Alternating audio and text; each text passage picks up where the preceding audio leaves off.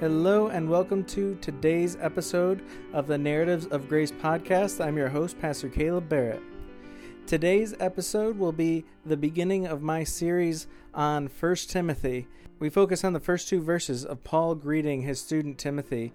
This message is entitled, Commissioned by God, Greetings from a Teacher. Let's take a listen.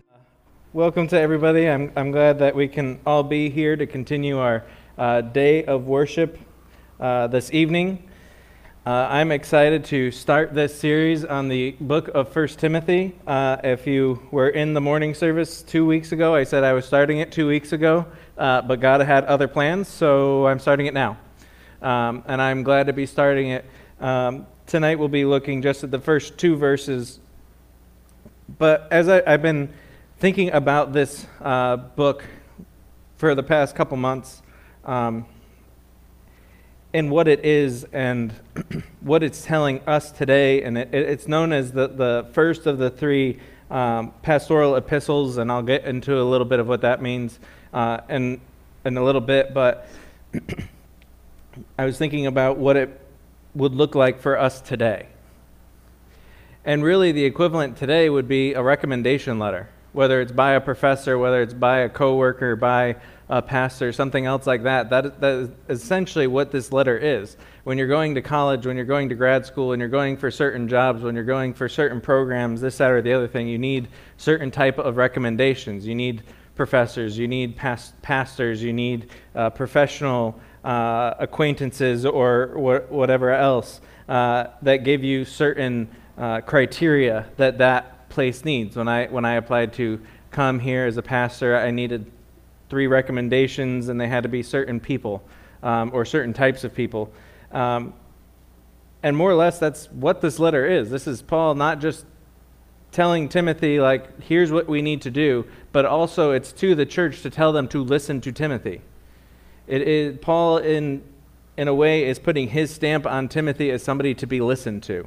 And we see that in these first two verses. That's essentially what these two verses are, is that stamp of approval on Timothy. But before we get into reading the first two verses of the book tonight, let us go to the Lord in prayer. Dear Lord, we thank you for tonight. We thank you that you've called us into this place, that we get to come and worship you in the morning, but that we continue to worship you in the evening. And we're so thankful that we're able to do so, whether it's those of us that are here in person, those of us that are streaming, or for anyone else that watches this later in any of our various forms of that. We just ask that this message is a blessing to you, that it is your truth and not my words, that it is what you intend for us and not my wandering. And I just pray that you help us to see your truth in all of these things. Now may the words of my mouth and the meditations of our hearts be pleasing in your sight, O Lord, our rock and our Redeemer. Amen. Maybe. There we go. So I promise this whole series isn't going to be 2 verses at a time, but these first 2 verses are the introduction. This is the introduction to the letter, so it felt fitting to start with these 2. But it says, 1 Timothy chapter 1, verses 1 and 2, Paul, an apostle of Christ Jesus, by command of God our Savior, and of Christ Jesus our hope, to Timothy, my true child in the faith, grace, mercy, and peace from God the Father and Christ Jesus our Lord. Thanks be to God. And there's really a lot in that greeting. And we're going to look at that tonight. But to understand this letter, we really need to understand the background of the letter. Who's sending it, why they're sending it. We see that Paul is the one who wrote it. But in recent times, there's been a lot of question if Paul is the one who wrote it. There's a few letters that there's a lot of questioning in who wrote these various letters. There's tradition that says this person, but is that accurate? This letter was signed by that. This letter is signed by that person. Is that true? Because there was a tradition at this time of signing a letter in somebody else's name.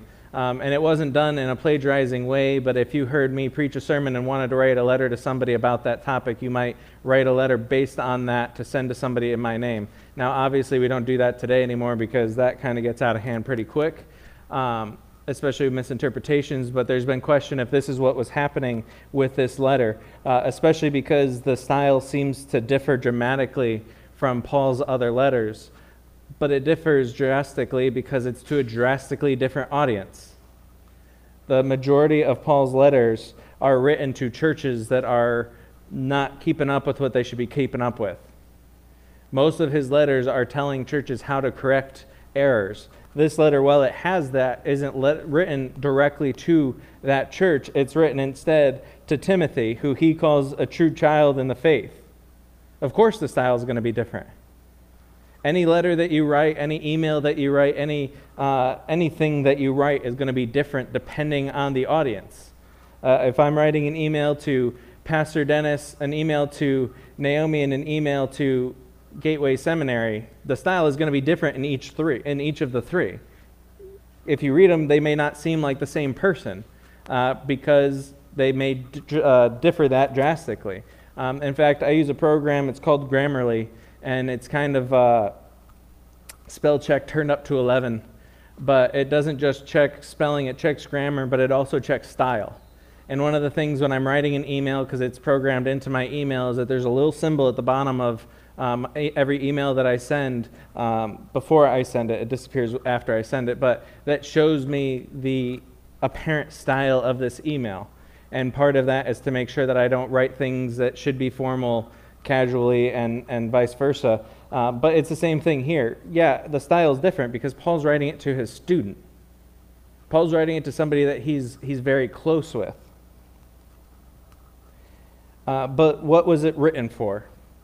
I already made some allusion to this, but as with most of Paul's letters, it was written to correct an error, but even more so, this is one of his first three pastoral epistles. He wrote 2 to Timothy and 1 to Titus, and in essence, these are telling Timothy and Titus how the church is supposed to operate, the way that it is envisioned for the body of Christ to function, the way that it is envisioned for us to do ministry and worship God together. Now, you may hear that it's a pastoral epistle and assume that means it is only applicable to pastors, but it is really for everybody because pastors may lead the church, we may teach the church, as Pastor Dennis said this morning. No, it was Deacon Logan said this morning that the pastors are to equip everyone, but we all do the ministry. It is all of us that are doing ministry. So these are very important to everyone, partially because it says how pastors are supposed to act. It gives the requirements of being a pastor or being a deacon. If the general congregation doesn't know these and understand these, it's going to let false teaching in very easily. So these are very important for that reason, and that's exactly what Paul is addressing Timothy with in this.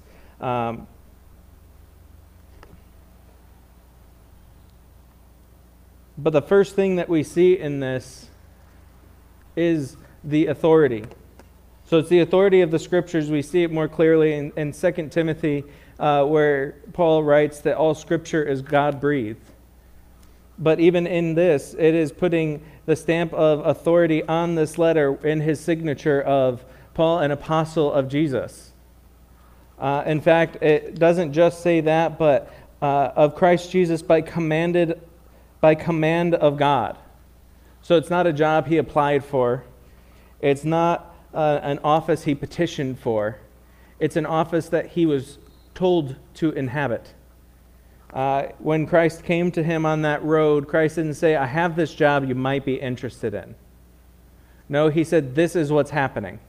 It was a command. It was declarative. It was not a request. So in this, he is giving his authority and the authority of what he is writing.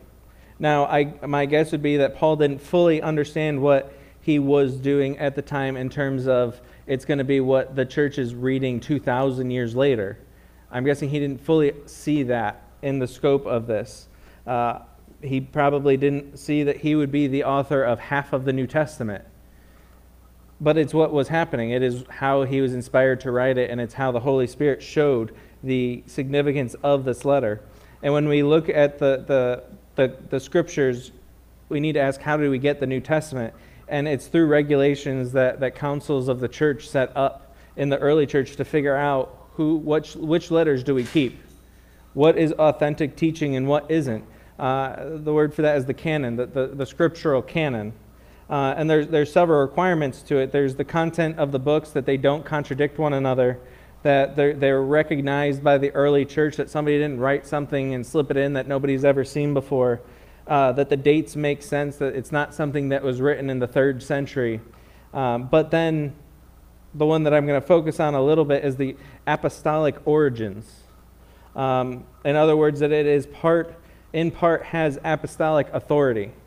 So every one of the New Testament letters is either written by an apostle or by a student of an apostle. The vast majority are written by apostles, but Luke wasn't one. He was a student of one. Mark wasn't. Mark wasn't. He was a student of Peter. Just had to double check that, make sure that I was saying the right name. But they were both students of apostles. They got information and confirmation from Peter and Paul, respectively. And this is part of the apostolic authority that Paul is putting on this letter. And because of this, that's how we know today that the scriptures are contained. They were protected in a way through this. This group of people didn't get this idea from humanly sources, but they were shown a way to do this so that God protected his scripture. And there are false teachings out there today that claim to be lost books of the Bible that missed the cut, but they were supposed to be in there. You'll hear that with books like the Gospel of Thomas or the Gospel of Mary. And if you read those, one of the problems, aside from the fact that there is no confirmation of when they were written, the dates for the earliest copies of them don't match up, but they contradict other teachings in Scripture. So we need to watch for that false teaching. And in fact, that's one of the points of this letter, is false teaching in this church where Timothy is pastor. But Paul emphasizes this again in his greeting, that he is commanded by God. It is by command of our God and Savior, and of Christ Jesus our hope. We need to see that there's a significance of their roles. There's a significance of what the apostles did, both in the narrative that we see in the book of Acts, but also in what we see in their various epistles. This command, by command of God, there's a couple things even in that we see that are important. When it comes from God, our Savior, generally when we see Savior attributed to one of the 3 parts of the Trinity, it's Christ. Christ our Savior. But it was very common in the Old Testament for God our Savior, partially because in the Old Testament we don't see the distinction of the parts of the Trinity very often, unless you read a little bit more closely with information that we are given later in the New Testament. But he's emphasizing this fact that God is Savior, that he is Savior in Trinity, that it isn't Christ alone that saves us, it is salvation through God the Father. And that in Christ Jesus we have this hope. And while he doesn't mention the Spirit, we know that this writing comes through the Holy Spirit.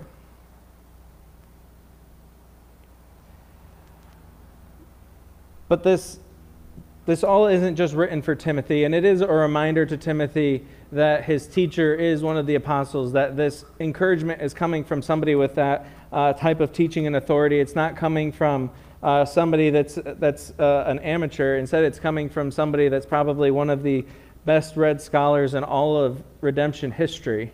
But it's also telling the people of Timothy's church, listen to him.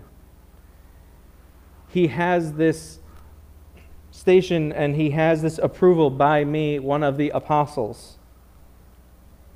It's like a warrant being signed by a judge, that there is this now authority given in this piece of paper. There is an authority given in this letter for Timothy to the church. And in this, we really see that we have to have faith in the Scriptures. We need to know that the Scriptures are inerrant. They are without error. And we need to hold to that because we see their authority. We see their authority in various places. Now, I'm referencing places outside of this passage in particular, but we see Paul building on that.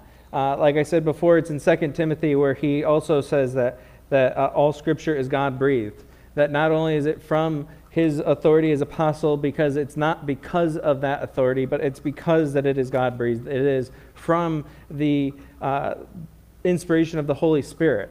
Because we know not everything the apostles did and said was divinely appointed in that way. Not all of it held that same level of authority as this letter does. But this is a major teaching. This is a very important teaching. When I teach on the statement of faith of anything really, but the statement of faith of the Baptist Faith and Message, and Logan has heard me teach this, and I'm pretty sure Dennis and John have both heard me say this, that throughout everything in that statement is important. It wouldn't be in there if it wasn't important. And probably the most important is the doctrine of God and who he is, because he is the most important. He is God. But for us now in our fallen world, probably the most important teaching for us to understand is the teaching of the Scriptures, that the Scriptures are without error. And I say that because without that teaching, everything falls apart. It's so easy to say if they're not completely in error, if there's a couple mistakes in there, well, now there's a couple more. Well, and I found a couple more, and I found a couple more. And it gets to where nothing means anything anymore. And we've seen this in major denominations, including our own. Being a part of the Southern Baptist Convention, there was a major straying from truth for a long time. And there were various controversies that came out of this, but they all had their core in their view of Scripture, that it wasn't completely without error. And thankfully there was a conservative resurgence, but they weren't the only ones that went through this. Several other denominations went through it. Some survived and some didn't. Some had to split to hold on to that conservative nature. We know that with our Presbyterian brothers, that there are two major branches of the Presbyterian Church, the PCA, which still holds to this conservative teaching, and the PCUSA, which does not. So we see this authority of the Scriptures. We see this authority given by Paul to this letter to Timothy in his church. But then he calls Timothy, man, that's going to be hard to say over and over again, but I'll get there, that Timothy is his true son in the faith. And what do we see in that?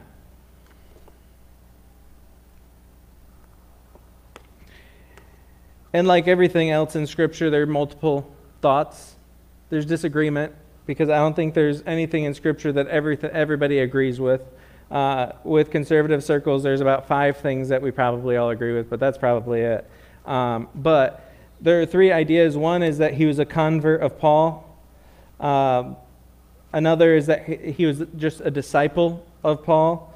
And another is just that it's a general younger person in the faith. Whether it's younger literally, in this case we do know that Timothy's younger than Paul, or somebody that's just a newer believer. Some say there's evidence in the Scriptures that point to Timothy being a convert. Others say that there's evidence that show he's not. But I don't think it's really important if Timothy was a convert of Paul. The idea, regardless, is that he is obviously a disciple of Paul. He's obvious to be one of Paul's trusted assistants. And I do think that this shows the importance of discipleship. Now, I'll say that if you lead somebody to Christ, there is a responsibility you hold, not in the conversion, but then making sure you plug them into a good church. You help them find a place.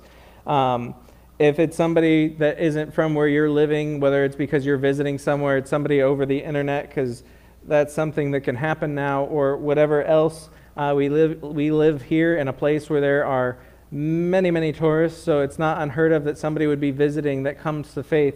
I'm not saying it's your responsibility to disciple them directly, but there's ways to find them somebody to help them. There's ways to make sure that they have what they need in that way. Pastor Dennis and I just did a podcast on the gospel, and that's one of the things that we emphasize. If somebody comes to faith and you don't know how to do that, let us know, and we have ways of doing that. We know people throughout the country. We know people who know people, but we need to make sure that everyone has this disciple discipling relationship. It's extremely important. And there is this importance of discipleship. It's something that I emphasize a lot. But we should all be learning from somebody. But at the same time, we should all be teaching somebody. For those that are brand new in the faith, maybe it's not going to look the same way as for somebody that's been studying for a long time, but we should all be looking for that. We should all be looking for somebody to be discipled by as well as somebody to disciple. It's something that I'm constantly looking for. It's something that I'm excited for next year. I have to do an internship through seminary, and by decree of the seminary, Pastor Dennis and Logan are going to be my disciplers next year. Not that they weren't already, but formally, according to the school, on pieces of paper, they will be. And I'm excited for that, and that's something that's necessary. It doesn't matter what your role is. You need to have that. You need to be looking for both sides of that. And in this, there's an openness that we need to have in that relationship. It's this idea that he's a true son in the faith, a true child in the faith, rather, is the word, not son. But with that parent-child relationship, even though obviously Paul isn't actually Timothy's father, it is an aspect of a spiritual relationship. It also gives this closeness, this intimacy that we need to understand. And in that, I mean that we need to be open with one another. We need to be honest with one another. We need to be willing to ask each other difficult questions and answer difficult things if we're going to truly grow in that way. But also if we're going to trust one another enough to have that bond, to have that trust with one another. There was one of the best choral conductors of all time. His name is Weston Noble, and I heard a lecture by him. He's since passed. But his lecture was on this. It was on if you're going to have a real choir, and in any case, any group that's going to trust you in that way, you need to be open with them. You need to be willing to share things that are difficult with them. And in different relationships, that's going to look a little bit differently. But his student, who took over for a position that he had after he retired at Luther College, I believe, gave his own example of this, and it's that he was going through some medical issues, and they were very concerning, and somebody in his choir recognized that he was struggling with something and that he was concerned, and they asked him, and he said that I could have easily ignored it, but instead I shared that I was struggling, and my choir prayed for me. And how significant of it is that? How significant is that kind of open relationship that we can be praying for one another? But in this relationship, this discipling relationship, we need to be willing to be open with one another. It's not just the student that should be open to the teacher, which is true, but it needs to be going both ways. All of my best teachers have had this openness about them. And it can be difficult, but it's something, that intimacy that we see here. But even in these first two verses, we see that we need to take discipleship seriously. It is a very important thing. We need to pass down what we know. We need to pass down mistakes that we've made to help others avoid them. We need to pass down what we see. And this may be in various places. This should be in the church, in the family. In the family, that we should all be looking to older relatives to learn from. We should all be looking to pass on to the next generation, whether if it's our own children, which for me that's not going to be the case right yet, but for younger cousins, for nieces and nephews, that's something that I'm looking to. That's something that I'm trying to do. But it's also in the church. As I mentioned with Pastor Dennis and Logan, that's it within the church. But in the same way, even if you're not a pastor, even if you're not in seminary, even if you're not in these relationships, you should be looking for somebody within the church to be learning from. Now, even if you don't think you have the type of biblical knowledge or wisdom to pass on in that way, there's other things you can do to show that way of being. There's things you can do if you're a mechanic and you see somebody in the church that wants to learn that, teach them. It's these little things. It doesn't always need to be teaching Scripture, but even in that, you can show them how to live a godly life, even if you don't feel as comfortable teaching the Scriptures as somebody with a seminary education. But if you have been coming to church, if you've been going to Bible studies, if you've been reading your Bible, there's a lot you can pass on with or without that. Some of the best teachers that I've heard on Scripture aren't high-level scholars. We need to be looking to have that relationship in the family and in the church. And as I mentioned, with a convert, with somebody that comes to faith under your testimony, under your guidance, we should be looking to make sure that they have that place, even if it's not with us. Even if you're not comfortable being that person, whether it's because of distance or you're a new believer yourself, you can still connect them with somebody. Bring them to church. Help them, connect them with somebody else in the church. If they're going somewhere else, one of the things that I do like that the SBC has is they have a church finder online. And you can't find everything out about a church. You can't find if it's going to be a strong Bible-believing church just because it's SBC doesn't mean that. You can look in various other denominations that are also biblically strong, but you can't always find that. But you can get a good start and help them sift through it and find that.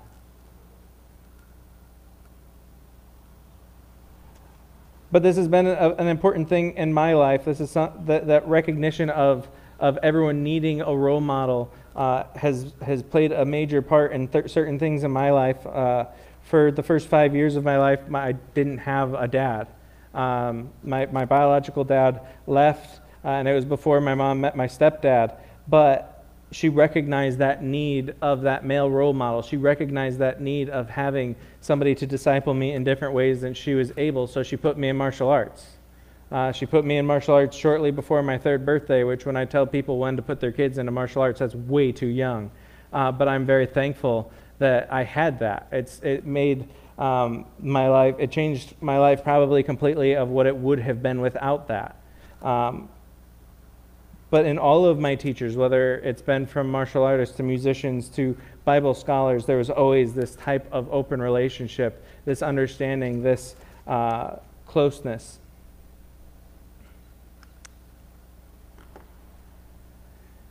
And then he says, grace, mercy, and peace. So it may stop somebody to see me pointing these 3 things out, because doesn't Paul put these in all of his letters? Kind of.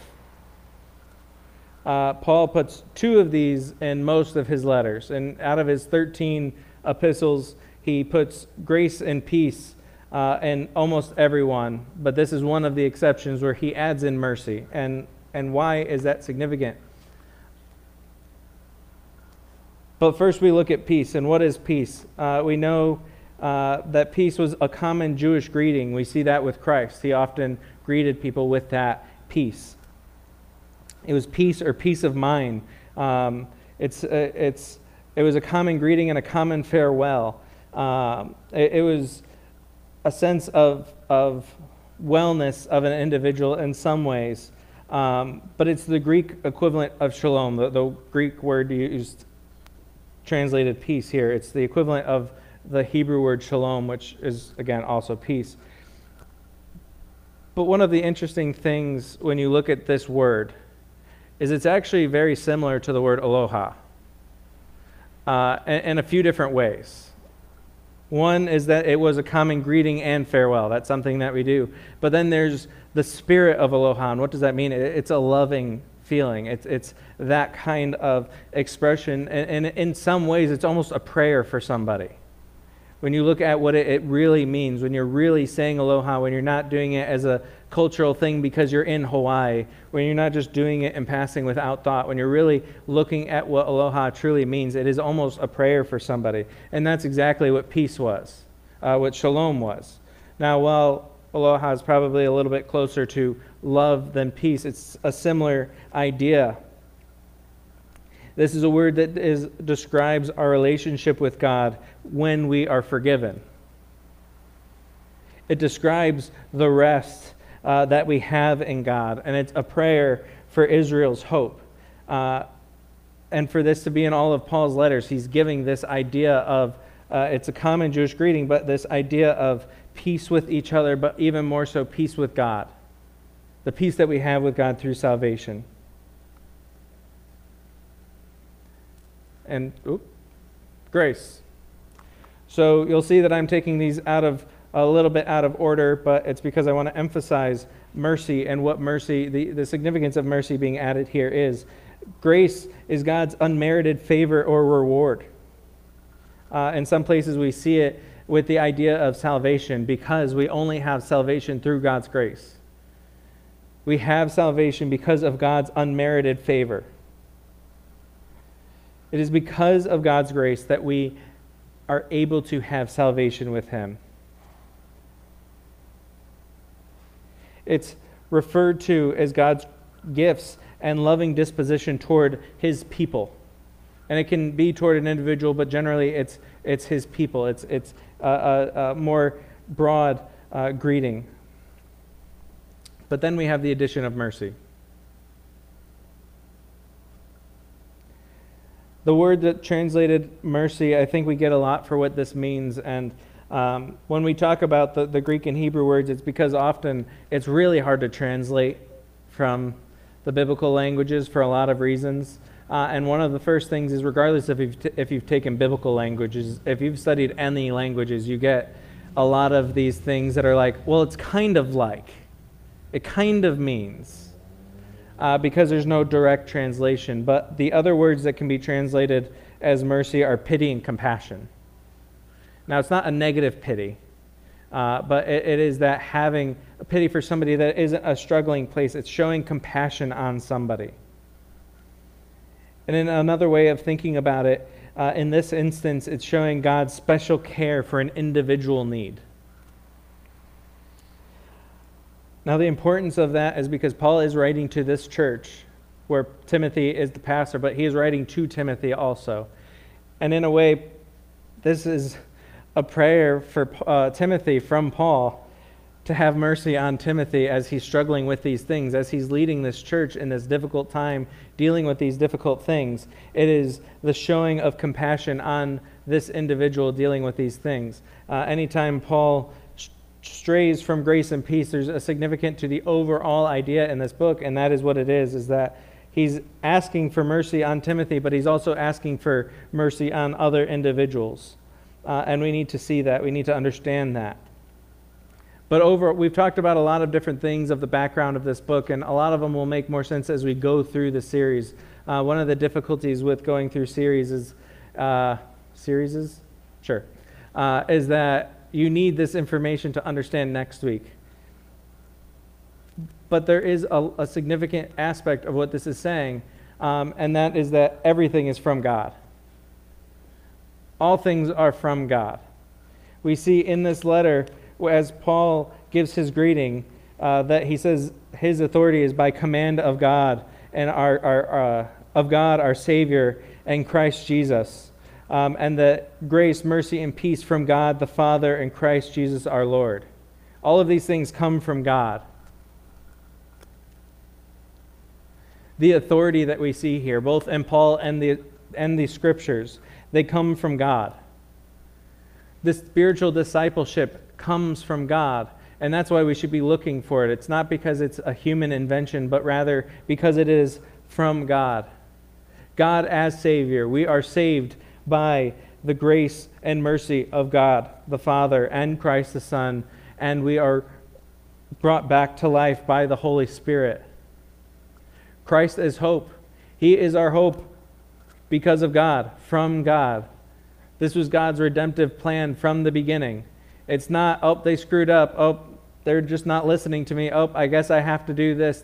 This was His plan from the beginning. Christ as our hope. But then also His attributes. And in this one, His grace, mercy, and peace. All of these things are from God. We need to have faith in God for all of these things. We need to have faith in God for all that He is. We need to remember that all of these things are from God. We need to see that in all things, believers are commissioned by God. We are given grace by God. We are given all of what we need by God. And I'm excited to see what all of this is going to mean as we continue through the book of Timothy, 1 Timothy, in correcting this false teaching, but also as he gives order to how we are to structure and run our churches. Let us go to the Lord in prayer. Dear Lord, we thank you for this evening. We thank you that we're able to be together and worship your holy name. We thank you that we have the ability to stream so that those that can't be here for any reason are still able to be with us. and that we have the ability to post, so anyone that isn't able to watch the stream is able to watch these messages later. And I just ask tonight that as we go from here, we remember that all things are from you, that you commissioned Paul to go out and be the first and greatest missionary, but that you also inspired him to write all of these letters, that you gave him the ability to do these things, that all of this is from you. And it isn't just for Timothy, it isn't just for that church, but it is for all of your people through time until your time comes to an end and you return. We just ask that we are able to remember that these things are from you and for all of your people. We pray all of these things in your heavenly name. Amen. Thank you for joining us today for this episode of the Narratives of Grace podcast. I pray that this message was a blessing to everyone that tuned in today. For any questions or comments on this or any other episode, please email us at pastor@mbaptist.org.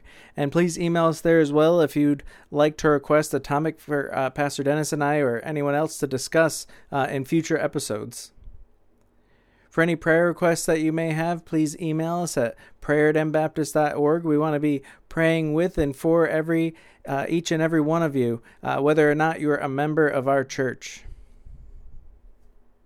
For more information on Mililani Baptist Church, you can find us at mbaptist.org or follow us on social media and YouTube. Thank you for joining us today. I hope that you will join us again next time.